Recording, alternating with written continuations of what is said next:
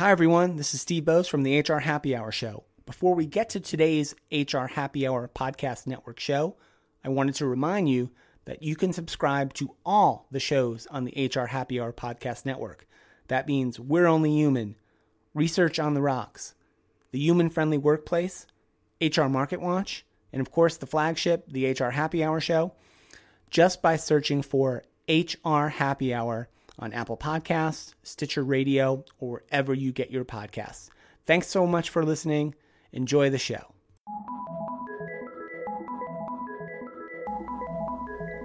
From HR Wins, this is George LaRocque. Welcome to another HR Wins Market Watch Future Work podcast.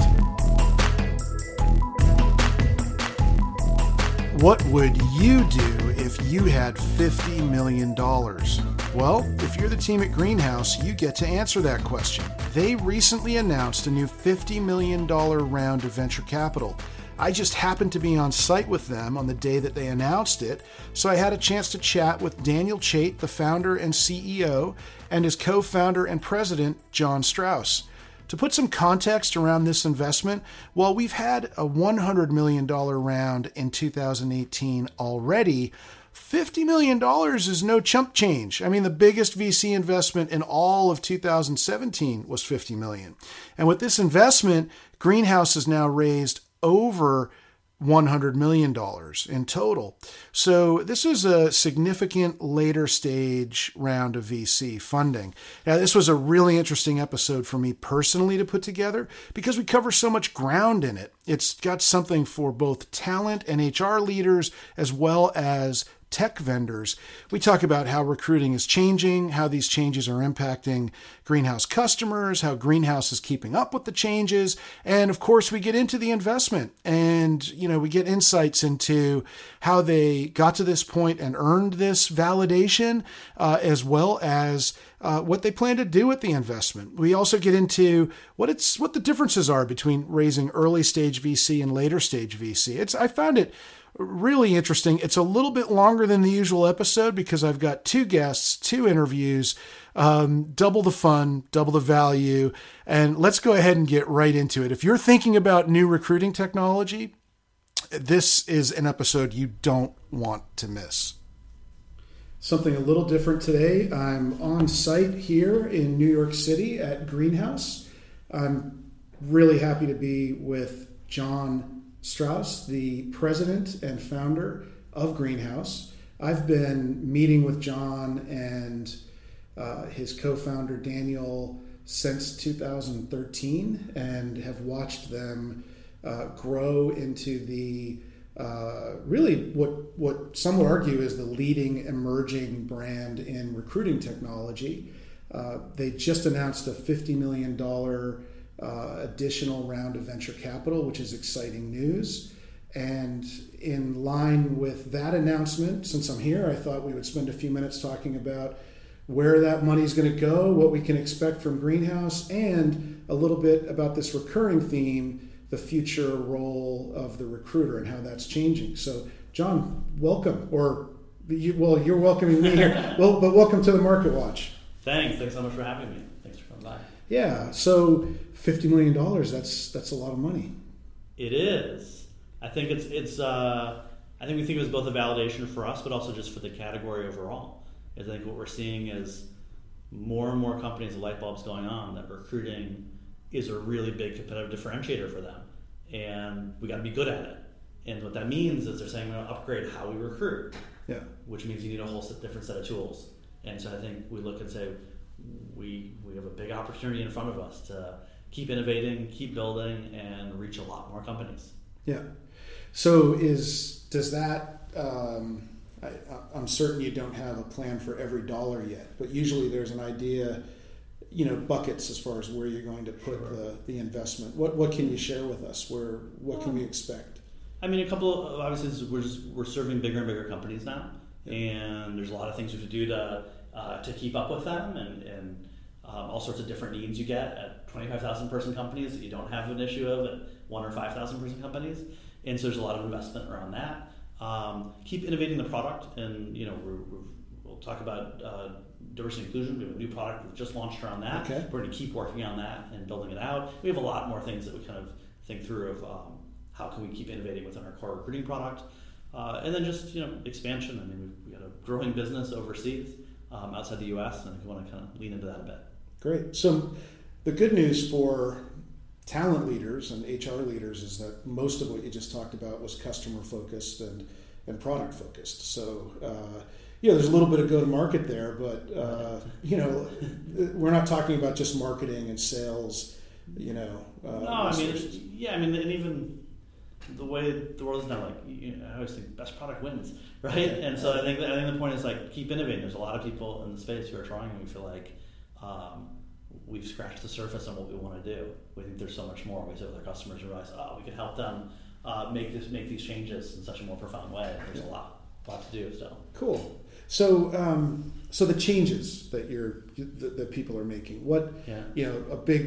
I'm really enjoying the conversation with industry leaders like yourself around what is changing, how is it changing, and what do we think that's going to look like. But based on real experience with your customers and such. Yeah. So what are those changes? You mentioned diversity and inclusion. Yeah. Is that changing things in the market? Yeah, I mean, what we're seeing, for that specifically, is that both in the media climate and then just inside of companies, the amount of pressure, grassroots pressure from employees pushing their execs to say, what are we doing, right? We're looking around, we can see in the company that the company isn't as diverse as it probably should be, or the executive team isn't as diverse as it should be. We need to do stuff. And I think those exec teams are turning to their HR leadership, especially recruiting leadership, and saying, so what are we doing? And the recruiting team is looking at us saying, help us measure what's happening. Help us understand what we can do better. The unique thing that we think we have is that so many recruiting behaviors happen inside of our product, whether it's preparing for an interview or filling out a scorecard or referring a friend, that the ability to combat unconscious bias systematically, not through a one-time training, but systematically, day by day, in every interaction, to nudge people or hide data is a unique opportunity. And so we're kind of pursuing that pretty aggressively, just to try to answer that problem, because we're seeing people. It's not just the most forward-thinking companies that you hear about in the press. It's every company is saying we're all feeling this pressure. What can we do about it? That's a good thing. That's a really good thing. When I was at a couple of months ago, you had the big customer event, Greenhouse Open, and I sat in on a session you ran with the product team around the new. At that point, it was just being announced. The D&I product coming out.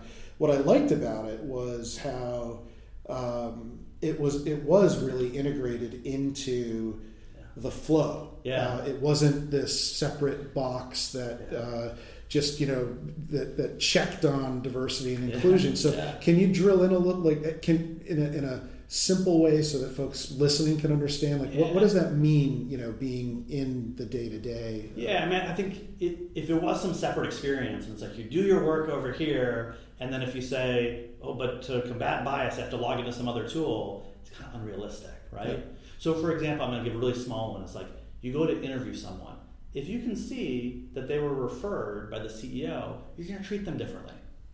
So in that moment, we're going to actually hide that information from you. When you go to, say, fill out a scorecard, and it says collaborative is one of the things we're looking for, and you say, yes, they're collaborative. There's a little extra thing that says, please explain why you said that. And it's required. It's a really subtle little change. It has a profound impact, actually, in how you interview. Right. What you realize is people take shortcuts all the time, and they don't actually they just say, I like the person, so I'll give them yes for everything. Okay. And when forced to actually defend why they're saying what they're saying, you have to think about it a lot more. And that's where you're able to confront that unconscious bias and actually be explicit about why you're saying what you're saying. Those little tweaks actually can have a huge effect. Well, that's how you change behavior, right? That's right. It's all the little things. That's right. And so that's what we didn't make this stuff up. We went and worked with world experts from universities and consultants and practitioners in the field and said, what's the evidence-based research? What's the peer-reviewed stuff that will tell us, here's what works in the lab. How do we scale that up in our product? So pretty exciting stuff. So it's now in beta. We've got a handful of customers on it, and we're learning a lot. Yeah. Are you seeing, you've given a little example, but how in the customers in beta would you say that, the recruiter, has this impacted how the recruiter views, their part in the process at all? Or I guess I'd say the companies we're working with first are probably more on the forward-thinking side. They were already doing a bunch of things. Okay. And so the way they think about it is sure, we did unconscious bias training, and that was helpful, and everybody learned, and everybody said, God, that was really great.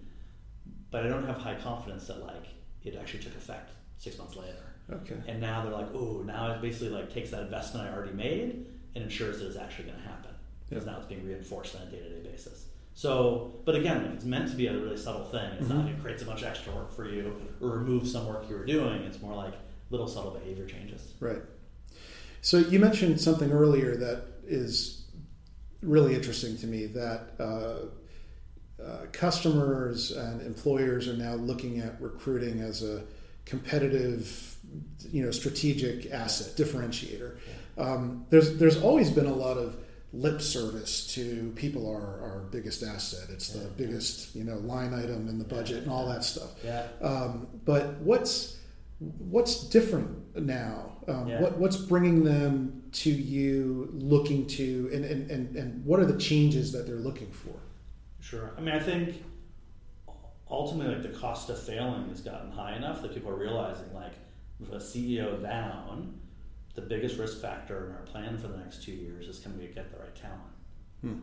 And whether it's I can't fill the seats, or I'm getting the wrong people, or they're not staying, those are profound challenges. You talk to any CEO or COO and say, what are your top 3 challenges? And they're always going to say some version of people are recruiting, right?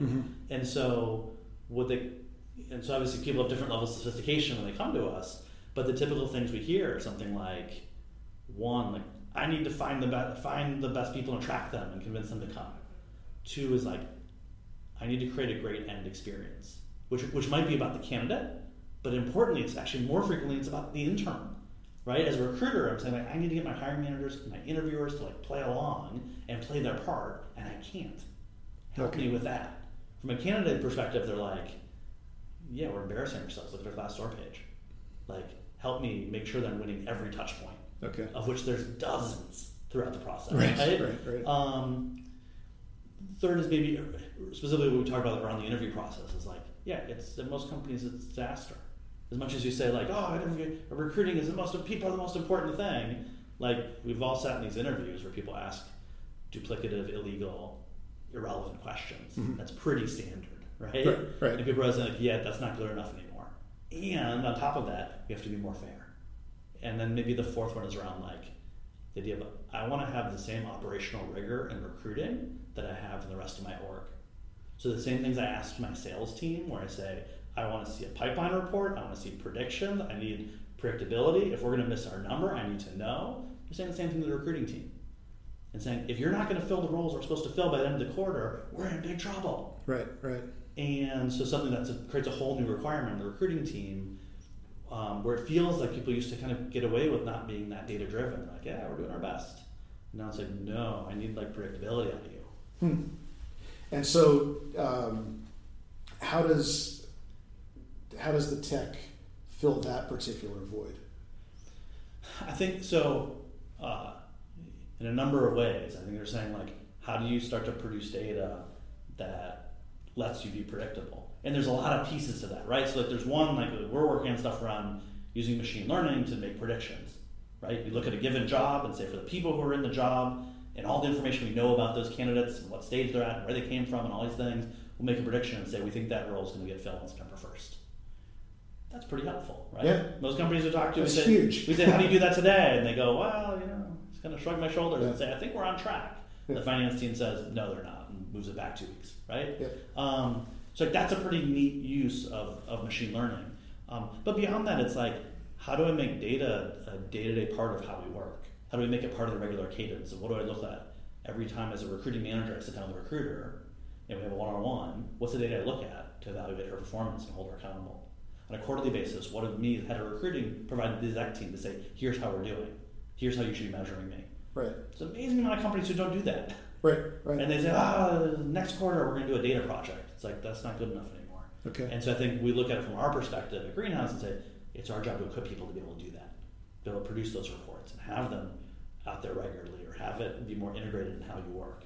So when you go to that dashboard, it pops up, red light, this job is way behind based on your current pipeline. Yeah, that's cool. I think there's a lot of talk in the market about, and you mentioned it, the candidate experience and engaging candidates. That's clearly important here. But one thing that I find really interesting is that internal component. The hiring, the internal customer, the hiring manager, understanding, where the resources are, and it allows the recruiting function, the HR function, to be more of a business partner, to be more of a consultant in the process. Yeah, we talk to so many people who say, like, as a recruiter, 50% of my time is spent answering questions like, what's going on with this job? What's going on with this candidate? Yeah. And when I could turn around and say, no, actually, you can self-serve and figure that out yourself. Now we're just a partner saying, how do we make this higher? Versus me just playing defense on here's why we're so behind. Yeah. And so that's hopefully a huge positive change. Yeah. So I know you've got a lot of that built into the product today, but to tie it all together, these are the areas that, as you're thinking about, where do we go with this product as you're working with, more and more larger companies and supporting the entire market. These are the things that we're expecting to see more of around D&I, diversity and inclusion, and how to leverage data to help the recruiter provide a better experience internally for their stakeholders. That's right. And I think that in the last one that we've always done, and I think it becomes more and more important the bigger the company is this notion of how do you have a small central group orchestrate everybody else's behavior. It's hard to say from a candidate experience perspective that I want to make sure every touch point is right. Across a 20,000 person organization across the world, it's really hard to have that consistency of how do we communicate as a company, how do we make sure that candidate has a good experience. So we look at ourselves and say, how do we equip folk, like a small group at the center, to say we're going to orchestrate how people interview, how we communicate about ourselves on our website, how we email candidates, how we make offers, each of those touch points. That's on us to help empower people to do, which gets more important the bigger the company is. Wow. That's a really interesting challenge, being centralized or even, no matter how you're structured, just impacting a large number of people in their behavior to play their role. You got it. I can't wait to see how you're going to tackle that. Is it? Me too. Great. Well, I could talk to you about this all day. But we don't have all day. I do want to point one thing out though. This might be a record, and it's a good thing. We spoke about the market. We talked about challenges. We talked about solving problems, and it was the 10-minute mark before you used an actual buzzword. Machine learning. Well, that's awesome. They told me gotta get one in. It's really not my thing, but I had to get one in. Yeah. All right. Very good. Okay. Well, thanks for letting me do this here today. Thank you. All right. All right. Daniel Chait is CEO and co-founder of Greenhouse. Greenhouse is a recruiting platform that handles the entire recruiting process. Now, many would argue that they are the emerging recruiting technology leader for companies of all sizes, both the middle market and large enterprise. So there's been big news at Greenhouse. They just announced another $50 million round of venture capital. Very exciting. And a little background, I've been talking to Daniel and his co-founder, John at Greenhouse, and about their plans for about 5 years now. And it's been really interesting to watch them execute and deliver against those plans. I thought this would be a great opportunity to check in and see where the company's headed now. Welcome, Daniel. Thanks, George. Great to be here. Anything that I left out about yourself or about Greenhouse that you'd like folks to know at a high level? No, I mean, I think you got it. Obviously, I'm happy to talk about myself all day, but I think let's get into the news and the sort of what's happening around the industry. All right, terrific. Well, let's start with you. So, congrats again on the funding. The typical question that everybody asks about funding is, what are you going to do with it? But I thought and we'll get there. But I thought, let's step back, and this we always say this is validating, right? And let's dig into what that means. I mean, there must have been some milestones or successes that allowed you to pursue this round, or that your investors felt got you here. So what got you? What kind of milestones got you to this point? Yeah, I think it's probably two kinds of things. I think the first thing is, what's your position within your market? And, investors want to bet on the winner, or what they perceive is likely to be the winner in a market. They don't imagine that they're going to invest in like 2 or 3 or 4 companies in the recruiting software industry. So firstly is like, sort of being seen as a breakout company within your space is a key thing that investors look for. And so, what is your growth rate, and are you succeeding with like the types of companies that are, sort of on the cutting edge and that are sort of representing the future and where the market is headed? And I think we've done a really good job of that. And then I think the other is they look at sort of the future, like where is it headed, and they believe in your strategy and sort of your ability to get there. And for us, one thing that's been an ongoing effort for many years is we continue to just handle more and more complex situations, more types of recruiting challenges for larger companies and more globally. And so seeing us succeed in kind of handling larger companies and bigger enterprises and more global businesses was a really good indicator, I think, to the investors that like we are poised to capture a large market share and to really serve a valuable need. Yeah. Yeah. Now, would you say that along with that sort of market position and leadership position, everybody's always really curious about are there specific metrics that align? Is it how much of it is sales versus product versus team? And we don't need to get into your specific milestones. You're a privately held company, but is it, while there's the winner and being the winner and that emerging leader, how would you tell the other vendors in the space, what metrics are investors most keenly at? Sure. Well, yeah, I mean, it's a little bit of art and it's a little bit of science, right? Yeah. I mean, obviously investors like to see revenue growth. At the stage of company that we're at, there's a lot of actual data behind that. In the early days when we were just getting started and we raised money in 2013, 2014, it was kind of like, oh, nice looking product, good looking team, seems like a big opportunity. But there wasn't a whole lot of kind of numbers and data.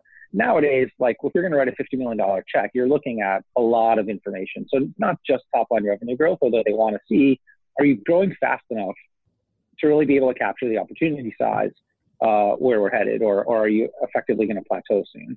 But beyond that, what they want to know are things like, are you growing efficiently? Are you just like pouring VC money down a hole and growing, but not ever going to be profitable, or it's never going to work, or it's sort of not sustainable? And so they want to make sure that we're growing efficiently. They want to look at what kinds of companies and what kinds of customers we're winning with. Is this just a niche thing? I think early on, because we had a lot of success in Silicon Valley, some investors wondered, is Greenhouse really just like for the cool kids, or is this something broadly applicable? But now they look at sort of the types of customers, and we have customers in financial services, we have customers in insurance, and we have customers in retail and packaged goods, and these other sort of more mainstream industries. And then I think the other is they look at competitive information. They look at sort of when a customer joins Greenhouse, what choices are they making? What does that say about their view of the market? Are they comparing us against other market leaders and choosing to go to Greenhouse? When they leave us, like what are the reasons why they leave us? When they come to us, like who are they coming from, and what are those reasons? And what does that tell you about sort of the future? So those are some of the sort of data that I think drive these investor decisions. Yeah, and I get that question a lot, and I struggle with it because, as you said, there's art and science, and especially for the earlier stage startups, it's a tough one to answer. So thanks for your insights on that. So given all that, given your position in the market, given what you're looking, what you see in the market, and what your investors have sort of more than doubled down on you here with validation, what are what are the high level goals that you have for Greenhouse and the company and or product? Yep. So, first of all is, we see ourselves as kind of like serving the needs of companies in a very rapidly changing world of talent. And so we think about, hey, like the world we're in, talent has ascended from being kind of like a cog in the wheel to being like the primary driver of company value. People are very independent and able to create value on their own outside of the corporate environment. And so companies have to respond to that by really competing and winning for talent in very different ways. And so at a high level, like the North Star that we always use is like, are we helping our customers do the things they need to do to compete and win in that new world? And with additional resources, it helps us apply sort of R&D and services and thinking towards being better at solving that problem. I think the other type of things that we do is we think about what is the breadth of that problem. And when we started, we launched an ATS, which customers viewed as better than the other offerings and let us capture some sort of market share. But now we've really broadened out and solved a wider range of their problems. So, we solve the top of funnel, kind of workflow issues with CRM and sort of prospecting and recruiting at events and these things. Further down the funnel with Greenhouse onboarding. And then, of course, earlier this year, we launched Greenhouse Inclusion, which is really meant to help companies overcome implicit bias and build stronger and more diverse teams. And so we always think about as well, like, what are the next most important problems and how are we positioned uniquely to try to capture and solve those? Yep. Yeah. So it sounds like so obviously, like, no, just to pick up on that. So like, those are all very well and good, but they take money, they take resources. And so in a business like ours, where you have to fund growth, you have to fund new customer acquisition, you have to fund R&D well ahead of when that turns into like a profitable, cash cow. Having the ability to continue to raise money is predicated on a certain growth rate. You have to have an existing successful business that investors can fund so that you can then earn the right, in a sense, to kind of do new things. So we definitely try to mind the knitting and make sure that we're doing the things we're already doing really well so that we sort of earn the right to try to take on new things. Right. So what's really interesting about that answer is it was largely focused on the customer and the as a marketplace and the product and delivering. While the end of the answer was focused on the growth and the scale of the business, I should say. The meat of the answer was around the scale of the product and how you can support the customer, which is really refreshing because I usually get it the other way around. It's all about driving the growth and the second thought is via the customer. And is that you guys have been emerging into the larger enterprise market while continuing to support your middle market customers. Is that what came first, the focus, the relentless focus on delivering, or the drive to grow the business? Where did you start? Yeah. I think you have to start with delivering. Growth is great, but growth for its own sake can lead you to some very bad decisions and some very bad places. And I think it's really challenging, especially as a venture-backed company, to get that right. Because look, when you raise a round of funding, like, it's very exciting. There's a lot of headlines, like everyone starts emailing you, congratulations, you get a thing in TechCrunch. Like, it's very sort of flashy. And many entrepreneurs mistake that noise for sort of the result. And they think, oh, good, I'm validated as an entrepreneur, I'm successful, or this is a good outcome because I was able to raise thus and such amount of money at this really flashy valuation. And when you think that way, I think it's really a dangerous trap. You have to do stuff that matters to customers and is valuable. And that because they're buying it in high numbers. And if you can't sell it to them, well, then that's a great signal that you're not succeeding. But you have to start the other way. You have to think about what are the valuable things in the world that we can be doing and how do we do those things best? And then growth comes from that. it's not to minimize the business. I mean, I don't turn my nose down at money. I like making money and growing the business as much as the next guy. But I just think it's kind of backwards to think about these sort of external metrics and some artificial growth rate as the sort of purpose of the business. It's really an outcome of running a good business and doing good things. Yeah, I think a lot of folks listening are going to be happy to hear you say that. And I talk a lot about scale and being able to meet the needs of the larger enterprise market, because there are a lot of folks in a variety of segments that entered the market in the middle and are now moving upstream. And it's not just a talent acquisition thing. And I think they underestimate the patience and the sort of deliberate focus you have to have on the product and on delivering in order to really achieve that growth. And it's easy to go out and overpromise and underdeliver. And there are plenty of folks that do that. But they tend to, not be the folks I'm talking about 5 years later, is what ends up happening. But okay, so moving on. And I really appreciate all your transparency on all of that. So now, you've got the funding. We understand what drives Greenhouse and how, what your goals are based on. I'm assuming that your product, the future of the product maps to that. And you referenced a little bit of it earlier, but things are changing so rapidly.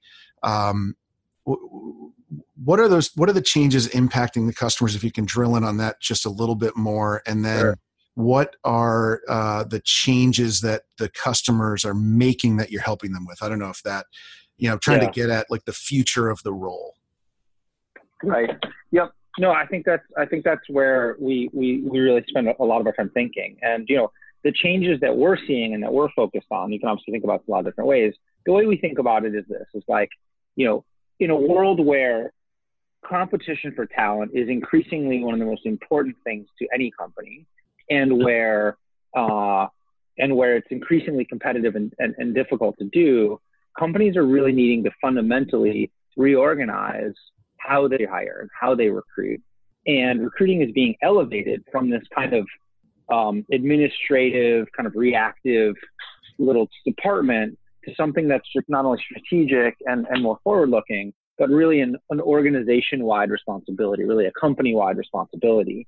And so when companies go through that transformation and they're like, okay, we're going to be a company that is winning for talent, that is great at hiring. It's not just that I'm going to put a recruiter in the corner and hope that person does the job well, and not pay too much mind. What that means is then they try to develop, or they find the need to develop all these new capabilities. There's things that HR and talent acquisition are trying to do these days that they didn't used to. For example, HR is now in the experiences game, right? It used to be that, you were processing resumes that came in over the mail, and you'd open them up and sort of call a few back and you'd make a few hires.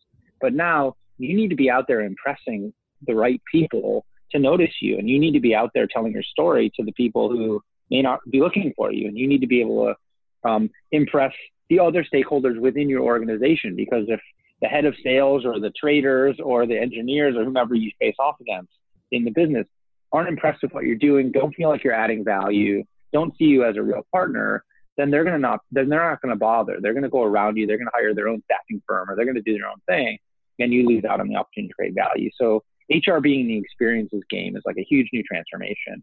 And there's a few others. I mean, HR is now in the data business and analytics business. HR is now in the kind of organizational design and decision-making game, where your ability to choose between the right candidates is a huge distinguishing factor in your ability to hire. And so all those changes are happening in a world where, in a lot of companies, the people making up the people department came in the administrative world and are really grappling with that change. So we spend a lot of time talking to leaders, not only within HR and recruiting, but within the business, and saying, what is it that you guys all should collectively be doing, and how should you expect it to work better? Because it's not interesting anymore to say to a company, talent should be a big priority for you. Everybody knows talent's a big priority for them. And It's even not interesting to say, geez, recruiting is really hard and you're really struggling and everything is broken. They know that also. The thing that's missing, and the thing that we really are focused on, is helping them okay, given that, what are we supposed to be doing about it? And, the good examples are few and far between enough that I think there's real value we're bringing by just helping people sort of more intelligently, like, come to the conclusions of what they should be doing and then put that into practice. Yeah. And I know, in this podcast, we've got your co-founder, John Strauss, and he talked a little bit when I interviewed him about how a lot of that comes down to the day-to-day things, right? So you talk about the experience game. It's the candidate experience, but it's, there's another customer, which is the hiring team. It's their experience. Yep. And it's all of the little things, right? And it's how you've built that in your D&I product and how you've built it in your standard workflows and your interview guides and scorecards, et cetera, all of these little things. And there's some really interesting technology behind that. I know you guys are working with all of the, you can drop as many buzzwords as the next vendor. But another thing I appreciate is we just had this really interesting conversation. You didn't use one buzzword. And I gave John a kudo because he went 10 minutes and only used one buzzword. I was going to take issue actually with that. I don't think we can drop as many buzzwords as the next vendor. I think that's, I don't think we're very good at that. I think we, I sort of have an allergy to jargon and buzzwords and fads and these things. And I think, like, you need to look past that and think, where's the world headed over the period of years and decades, and what can we be doing that's meaningful in that? And, it takes a little bit of focus when, other folks get headlines around, hey, like, we're recruiting on the blockchain, or we've got like a drone strategy, and Greenhouse is kind of just doing the boring stuff of, like, we're going to help you actually win for talent. And that means, like, doing a lot of stuff all throughout the organization. It takes focus and energy and discipline. It's like, it's not the most rah-rah thing in the world, but if you do it every day for years and years, you end up in a very different place, I think. And so that's our take on buzzwords. Yeah. Well, now that you've got this funding, I think that the drone strategy you mentioned, I think that's the one you should focus on. The recruiting drone. Put it all on drones. Yeah. There you go. I'll take that up at the next board meeting and see how far it gets. It's always a lot of fun talking with you. I could chat for an hour, but this isn't the format for that. So I'm going to, I think there's a lot of value packed into this conversation. Thank you so much for your time. Couple of last words. Where can folks find Greenhouse, and any events or anything coming up that you'd like people to be aware of? Yeah, so definitely go to our website, www.greenhouse.io. You can see tons of resources. We've got ebooks and best practices, tips and tricks. We've got a great blog. You can actually go into our help center and you can read over 1,000 articles about our product. So if you're trying to evaluate it from a user standpoint, you can read a lot there. Our Twitter feed, it was at Greenhouse, is always chock full of, like, kind of the latest stories of the day and the news and what's going on there. So we try to really help in those ways. As far as events, check out in the fall, starting in September, we're going to be doing a road show in several cities around the U.S. And so you'll see that coming live on our website shortly. And we're looking to get out there and interact with people all over the country. Great. Well, thanks again for your time. This was, it's always fun to talk to you. Likewise. Thanks, George. Appreciate the time. All right. Take care. I want to again thank my guests, Daniel Chait and John Strauss from Greenhouse, for sharing so much insight and perspective about recruiting and Greenhouse and venture capital and what it's like to raise it. I would just like to remind you that if you're doing something interesting in HR or HR technology, whether you're an employer or a tech vendor, I would love to have you on as my guest on the HR Market Watch podcast. How? Just email me at HRMW, that's HRM like market, W like watch, at hrwins.com. We'll start the conversation there. Thanks for listening, everybody. Have a great day.